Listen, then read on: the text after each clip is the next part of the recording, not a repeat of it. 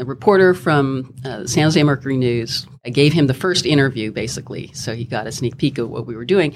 And it ended up being the headline of the newspaper the next day, I think March 23, 1995, to be precise. And it changed everything. That's the voice of Kim Palese, the original product manager of Java and the co-founder of software company Marimba, which 3 years after its 1996 launch went public at a $1.4 billion valuation. This is Mike Maples Jr. from Floodgate, and it's go time with Kim Palese. Welcome to Starting Greatness, a podcast dedicated to ambitious founders who want to go from nothing to awesome super fast. When you're a startup founder, you have to channel your inner James Bond, your MacGyver, your Wonder Woman. I'm going to help you win by curating the lessons of the super performers, but before they were successful. So without further ado, ignition sequence start. Let's get started.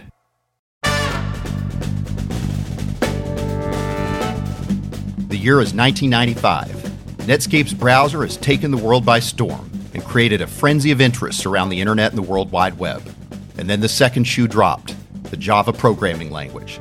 Launched seemingly out of nowhere by Sun Microsystems, Java created a new way to make programs that could come alive in web browsers on any computer. Kim Palese was the product manager of Java. Now keep in mind what the world was like when Java was released.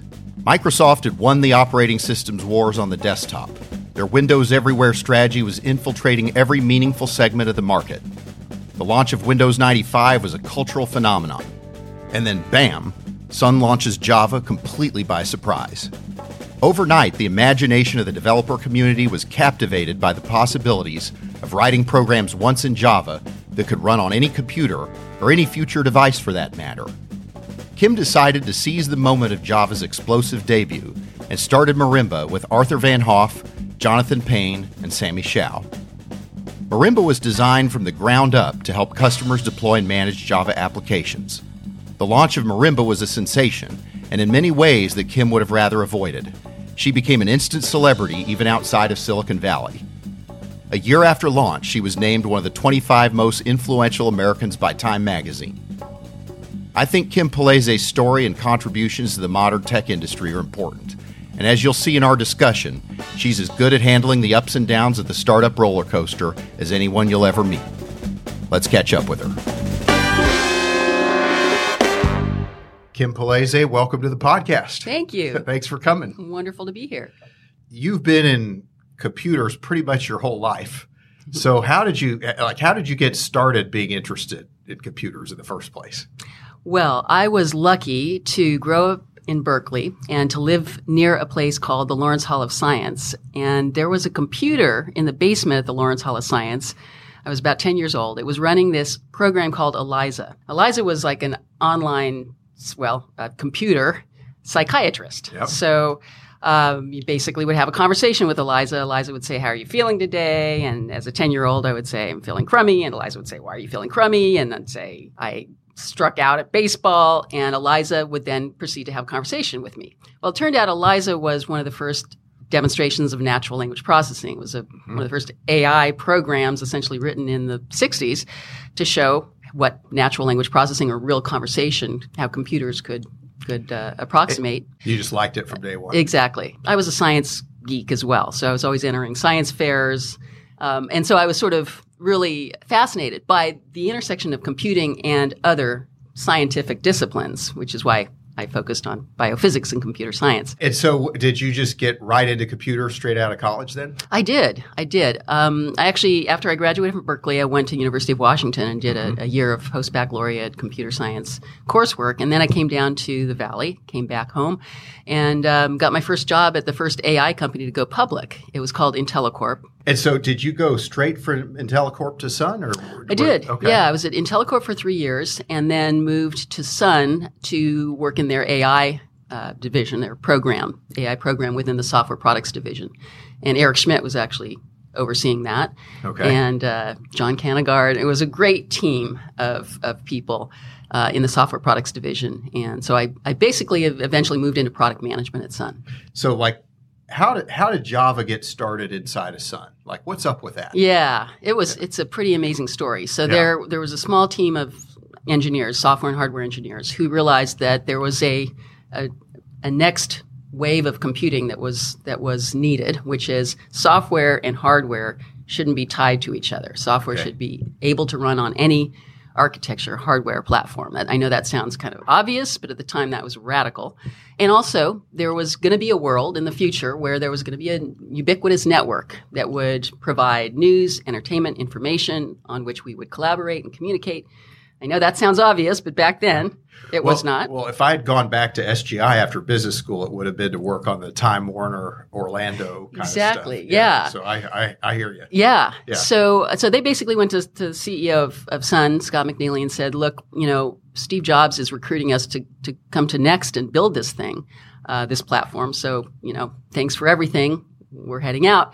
And Scott said, "What'll it take for you to stay and build that platform, that software environment and hardware environment here?" And they said, give us essentially a company that's separate from Sun, that's completely independent, and essentially a skunkworks environment to build this thing. And I found out about it essentially very early on. They needed a product manager. I was coming out of object-oriented technologies at the software products division. And so I came on board to basically figure out how to turn this brilliant technology that these guys were building into a product that was going to be ubiquitous. What was it called at first? It was called Oak. Okay, so it was Oak. And so you see this Oak project. And so you kind of alluded to this a second ago, but part of the idea was for it to be cross-platform. Now, was the original thought that there's going to be a world of a whole lot of devices other than PCs, and you're going to have set-top boxes and video games? Yep, okay. Handheld devices, embedded devices, very lightweight.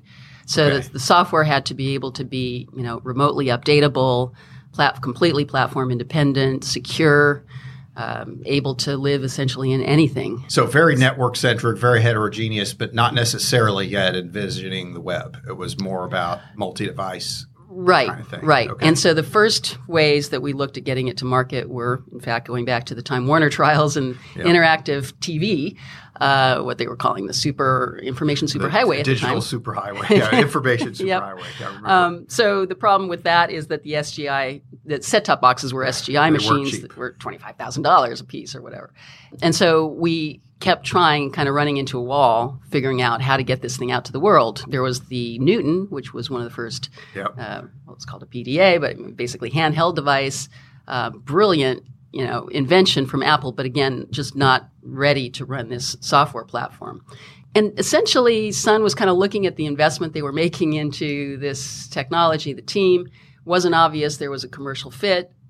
And then the most amazing thing happened, which is Mosaic. Mm-hmm. The first web browser was developed at University of Illinois, and we downloaded the browser, realized if we rewrote it in Oak, we could create the world's first interactive browser and actually enable programs to run inside of web pages versus just hyperlinking text. So Mosaic was basically, I suppose, it's just a way to view static HTML web pages and link to other pages. Exactly. And so what could Hot Java browser version 1.0 do that was so blow away? There were a bunch of different applets, and it was mind-blowing when you saw them for the first time running. So one of the things we did as a team was reach out to some developers that we knew and just get them to write applets in Oak. And so we had spreadsheets calculating the value of a portfolio in real time, animations spinning Coke cans, and animated figures. We had the image of a human body, and when you move the mouse over it, you could see MRI slices, and you can imagine doctors collaborating. So just the very visual impact of seeing these programs, these animations, and imagining, in the real world, how this could be ultimately used was incredibly powerful. And people, as soon as they saw the applets running in the browser, started to realize the true power of the internet, not just document sharing or information exchange, but actually collaborating and running applications. Yeah, so I remember at the time, I had been at this company called Tivoli Systems, and we'd had a pretty good run, and we were bought by IBM. It had been a few months after we'd been bought, and Brian Vetter, who was one of our principal engineers, comes running down the hall, and he shows this article on this Hot Java browser to me and to Scott Harmon. And instantly we were like, oh crap, we're just sitting on the sidelines here, right? We're sitting inside of this big company doing client server stuff. And, back in the 94, 95 kinds of time frames, people had just assumed that Microsoft had won on the desktop. Right. And they were starting to win on the server with Windows NT. Mm-hmm. And so the idea that there could be a technology that was write once, run anywhere, not controlled by any monopoly supplier was just incredibly empowering. Everybody just immediately connected the dots about what it meant. Right, exactly. Yeah. And it was thrilling for us because we were going from, a team that had developed something pretty amazing, these engineers, brilliant, but no obvious way to get it out to the world, to suddenly ubiquity, literally. That's what happened overnight. And then ultimately this became a very important part of Sun's business and helped drive a lot of hardware sales as well. So if you think about this through the lens of product market fit, some companies I've worked with, product market fit is like a gradient. You almost don't know you have it until one day you forgot to ask whether you have it. You're just a company. Right. And then other times it's just like it just blows up immediately. Like was there a palpable moment where you're just like, this is huge. This is going to be huge? Yeah, it's interesting. It sort of happened in a single day. Okay. Just the realization, this thing actually, we're going to be able to make this happen. A reporter from the San Jose Mercury News, local Valley newspaper here, the major publication in the Valley, and his name is David Bank, and I gave him the first interview, basically, so he got a sneak peek of what we were doing, and it ended up being the headline of the newspaper the next day, and above the fold headline, why Sun thinks hot Java will give you a lift. That was the headline. And so we went from being this, project that was in danger of being canceled to being, basically a major component of the future of Sun. And we realized people get it. David Bank totally nailed it. He understood the power and the potential of it. He went on to be a Wall Street Journal reporter and actually now is an entrepreneur himself. But just realizing, okay, everyone can see the potential of this technology. There's no stopping it now.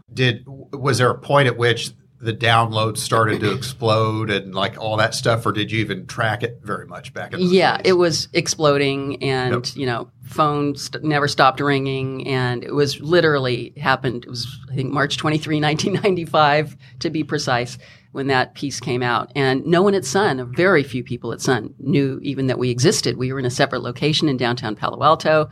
It was actually a spin-out company called First Person. There was a whole separate company. And so it was a total shock to pretty much, everyone at Sun. And it changed everything. We started doing these Java days all over to explain, here's the future of what you can do with the internet. And by the way, along the way, we renamed Oak to Java. The inspiration for the name Java was we were waking up web pages. We were bringing web pages to life by introducing interactivity. What made you decide to start a startup? Because it's one thing to do a startup inside of a company. Yeah. But it's another thing to just will a whole new company into existence. So right. what got you to thinking that you wanted to start Marimba? It was realizing that Java could be really unleashed if it was possible to build full enterprise applications using this technology, platform independent enterprise applications. Again, what you just said, taking it out of the browser, which was just the first reference implementation of it. And we realized to do that, we really needed to create a whole different company. Mm-hmm. And there was an opportunity. There was about basically within 6 months of launching Java, three of my colleagues and I started talking about doing this and creating a company basically to take Java out of the browser and to full enterprise. Okay. Capability. But did Marimba have four? I thought it had three. Four. Okay. Yeah. So Arthur Van Hoff. Sure.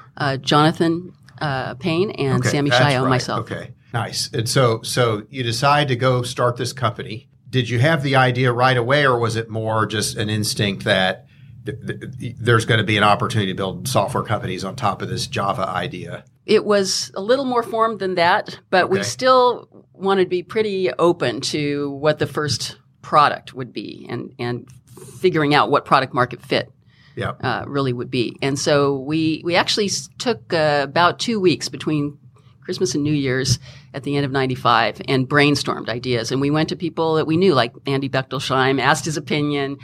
Should we do this? Does this make sense? He, was very supportive, and others were as well. So at the end of that period, we went back to Sun at the beginning of 96, and we went to Scott McNeely, CEO, and said, look, we want to go do this. And then after that, once we founded Marimba, and he was very supportive, we took about a better part of a year really figuring out the right product to build. And we got a lot of offers to take venture capital money. And we decided not to. And we just bootstrapped. We actually put $15K in each. So $60K total funding. And we got this funky little space next to Antonio's Nut House, which is this funky bar in downtown. I know it well. Palo Alto. And we just focused around, let's figure out how to build a product that the world actually needs. We got our first users. PeopleSoft actually was a company back then, and they were our first customer. And we started to really solidify this enterprise platform for software management. So you're kind of just cranking on stuff next to Antonio's Nut House, and each of you's bootstrapped it with $15,000 each. When did you decide it was time to raise a Series A, and why do that in the first place? Right. So we had our first customers, PeopleSoft and a couple of others, and we started to realize, okay, we've got a product here. Now we need to start hiring people. We need to bring on a team that knows how to go out and sell this and market it and expand the engineering team. So we actually called back Kleiner Perkins because John Doerr had initially reached out and said they were interested. And they had a Java fund. They had started a whole fund around Java. And we had the opportunity really to choose who to work with, and which was unique. And it was because I had three incredibly brilliant co-founders, and we had something that looked like the beginnings of product market fit. You're product manager of Java. Pretty good background. Yeah. So we really clicked with Kleiner and ended up taking money from them. And how much did you raise in the Series A? $4 million. $4 million. Okay. Yeah. Which back then was pretty. That was serious money. Now they would call that a seed round or right. I don't know, seed extension. Who knows? Exactly. But so right around the time you were doing this, I was leaving Tivoli, and so I think that's where I first got to know you, as a person, right? I only know. I remember about that time, you kind of had this second kind of, getting caught in this tornado of attention. So Java was it became a thing and it just blew up. Kim Palese kind of blew up too, right? I remember you'd be in these articles about 25 most influential Americans and stuff like that. That must have been kind of crazy. Right? What was that like? It was crazy. In fact, I remember when Time Magazine called and said, you're going to be on this list. I said, how can I not be on that list? I don't want to be on that list. This can only bring trouble. It's like the Sports Illustrated cover jinx kind of thing. Right, yeah. Exactly. But I realized, that there was nothing I could do to stop that. And it was kind of crazy and bizarre. But I also realized it had nothing to do with me. It was about the fascination with the internet, Java, and startups. I mean, this was sort of the world was waking up to the fact that there was a thing called Silicon Valley and the internet, and wow, that's interesting. And so suddenly there was sort of mainstream media was paying so much attention. There were not a lot of startups as well. And you just personified the trend so well, right? You were just from central casting of the person they would want to talk about. Exactly. The team, our investors, we had a great story. But I was very concerned about that distracting us. I did not want that amount of attention or, any attention to be distracting to what we were doing. So I was very focused on running the company, figuring out how to scale now that we had figured out sort of the core product and how to scale this thing and create a company that would thrive and be very successful long term. It had nothing to do with the attention. It was a challenge though, because I was a CEO, so I had to be out there giving speeches and giving interviews just like CEOs of other startups were. Yep. It's just the coverage on me was something I couldn't control. And it's, for what it's worth, I've met people who get attention in the press, but they're definitely cultivating it, and they're that's a significant part of why they're excited to be an entrepreneur. And I never got that energy from you in that time, right? Anytime we ever talked about something, it was products, customers, right. Later on when we were at Motive, how to make our products work together, but it was never.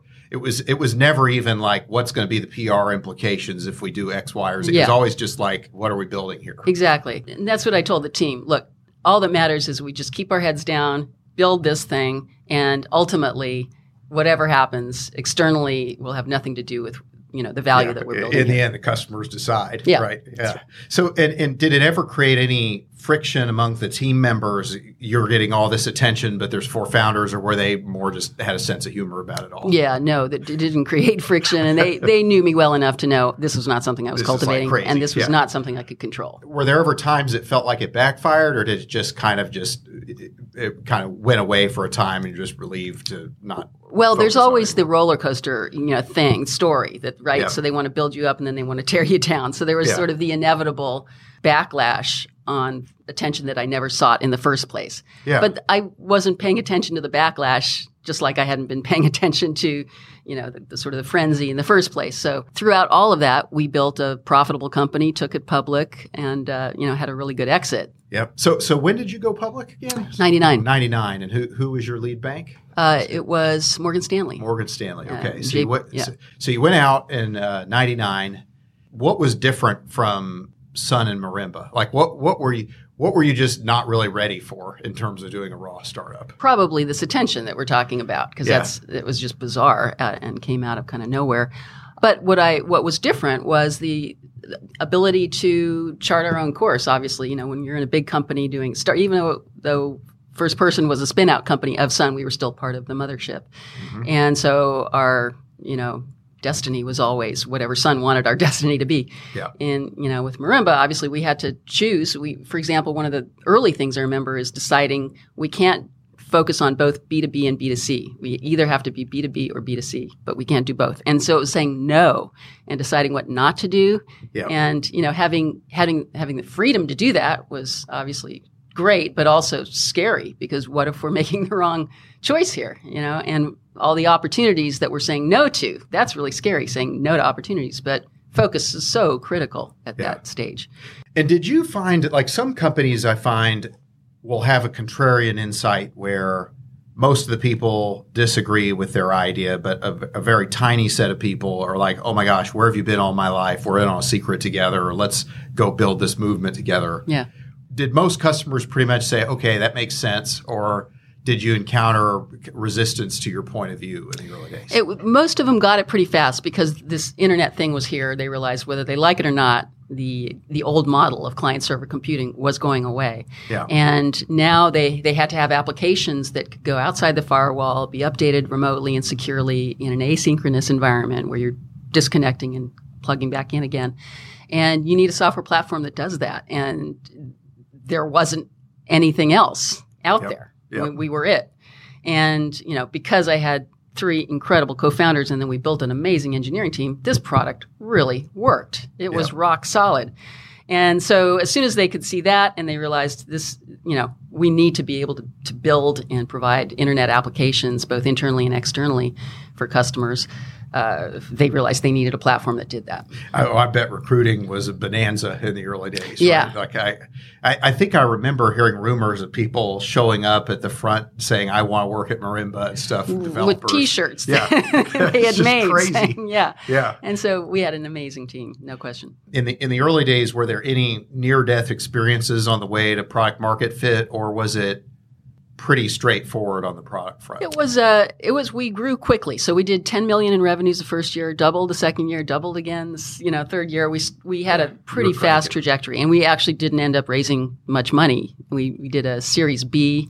It was 12 million, but that was it. So we raised a total of 16, and we were profitable.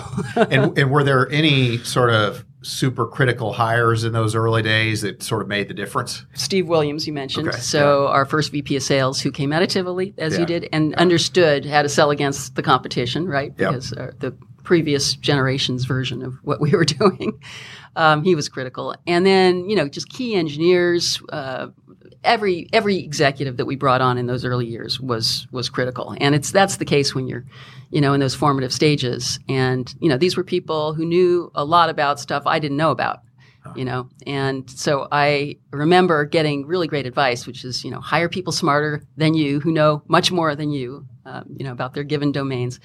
And I did that, and that worked. And I trusted them. There was always a very collaborative environment internally about what's the right thing to do here. There's no kind of power struggle or posturing because you're just looking to bring in the smartest people and figure out stuff quickly with them and trust, that they know what they're doing. And then what about running a public company? What was that like?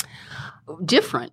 Yeah. Different how? Different better or not so much better? Well, the craziness about a stock price having nothing to do with the actual company. And, I had to explain to employees, and people got it, that stock price, just ignore it. Do not look at it. Of course, people do, but it has nothing to do with how we're doing. We're building this company for the long term. To focus on what you're doing and, do your best job at what you're doing. We will ultimately build a very profitable, successful company with a great exit, no matter how or when that happens. And your stock will be worth a lot if you just focus on the task at hand. And did you run into any problems with sort of the people who try to sell you short, and then they go on the chat boards and try to say, Marimba's about to miss the quarter, and then it causes FUD among the customers, so you really can miss the quarter because they're hoping you fail, so the stock goes down. Right? Did you avoid that? There was always sort of some of that in the background which you couldn't control, but we were also very conservative in the way that we managed our financials. So we were never making predictions that we couldn't actually deliver on. Nevertheless, like you're saying, you can't help it when people want to game the market, and we just ignored that. We just and I suppose as much as we could. Your business model, if I remember right, had a lot of subscription revenue aspects. To Exactly. It, right? So it's pretty predictable. Yeah. Okay. How did the Marimba story play out? Because you go public in 1999, and then everything crashes. Like, how did that impact Marimba? It actually didn't end up impacting us because we had built, in the most fundamental, important way, because we had built a real business. We had customers who needed the products, whether the market had crashed or not. They wanted to keep, adding more seats and scaling up the deployments, and their customers, prospects heard about it and wanted to use the software. So the core business model was very solid and was not affected. Our stock price was affected, like everybody's. And so there was a period of time during which we just hunkered down and just kept building out the core customer base and our market leadership, and then created a really powerful partnership with BMC in Houston. And they ended up ultimately acquiring the company. And what year was that? 2004. 2004. Yeah. Okay. So were there any times after the bubble and stuff where it felt like Marimba was existentially threatened, or were you just kind of just sticking to your knitting and just keep going? Oh, totally the latter. I mean, it was so clear that ultimately the world needed this platform. Yeah. Whether it was going to be us building it, providing it, or some other company coming in, it was so inevitable. You need a powerful software management platform. And essentially what we're calling IoT today, and where the thing could be a server, a desktop, or a device or a sensor. And you need a software environment that can deliver and manage software everywhere. As it turns out, the IoT platform for Samsung is Marimba today. Okay. So nice. Samsung ultimately, BMC spun out the Marimba business unit later, which did very well for them internally. So it was a really successful acquisition for BMC as well as for Marimba and our investors. And then that got acquired. I think it was Symphony Harman Kardon. Somewhere along the way, there was a combination of acquisitions that resulted in Samsung now owning Marimba, and it updates Teslas and is in Starbucks and all over Wall Street still, and 20 wild. years plus later. That's all. Is there anything you do different, knowing what you know now about your CEO and founder tenure at Marimba? Were there any mistakes you wish you could have back, or was it just you just kind of made it happen the best you could and wouldn't change much? There were times because when you're first time CEO, you will often defer to the advice that you get from your investors. Yeah. Sometimes they were wrong. Yeah.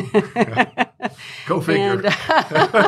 And we had great investors, and I'm not pointing out any particular investor, but it's important to know when your gut tells you you're right, and particularly because investors don't spend 24/7 in the market that you're spending 24/7 in. Yep. And so just being really solid that you're sticking to your guns, no matter how powerful and how much control an investor might have. When you know your market, you're the one who has the best idea of what to do. And in the end, the VCs will forget the advice they offered pretty quick. Right. They'll remember whether you made the numbers and were successful. But, exactly. Yeah. So there's somebody out there right now who's probably starting a company facing startup craziness, the roller coaster, maybe even having their own startup near-death experiences. What's the one piece of advice you would offer founders where they're in that crazy phase? What's the most important thing you think you learned that can help people? I guess the one thing that kind of stands out is that knowing that it will be this emotional roller coaster, and even within a single day, you'll go from elation because wow, you got your first deal, you figured this thing out, to despair because one of your key team members just told you they're leaving to start their own company. And that emotional roller coaster is really tough to ride day in, day out. But it's just part of reality. So just knowing that and realizing you're going to get through this day to day, week to week, and not letting that rattle you, that's probably the most important thing I could tell any entrepreneur and remind myself still of. And have you come to like the roller coaster, or do you just kind of deal with it? No, I don't like it because it's really hard going from the extremes, but I'm able to manage it in a way that I think as a, first-time entrepreneur, how do you know how to do that, right? Yeah. And that feeling of despair, Yeah. So I can see through it, and I can see the long term more easily now that I've been through multiple startups and understand this is just comes with the territory. Well, Kim, thanks so much for coming. I really appreciated your taking the time. Oh, this is such a pleasure. Thank you, Mike. Okay, we'll talk again soon. Okay. Thanks for listening to Starting Greatness. You can follow me on Twitter @M2JR, and please shoot me an email with any comments or questions to greatness@floodgate.com. I hope you'll subscribe on Apple, Spotify, or wherever you get your podcasts. And if you like the show, I'd be grateful if you could leave us a review on Apple Podcasts. Never let go of your inner power to do great things in whatever matters to you. And until we meet again, remember, greatness is a decision.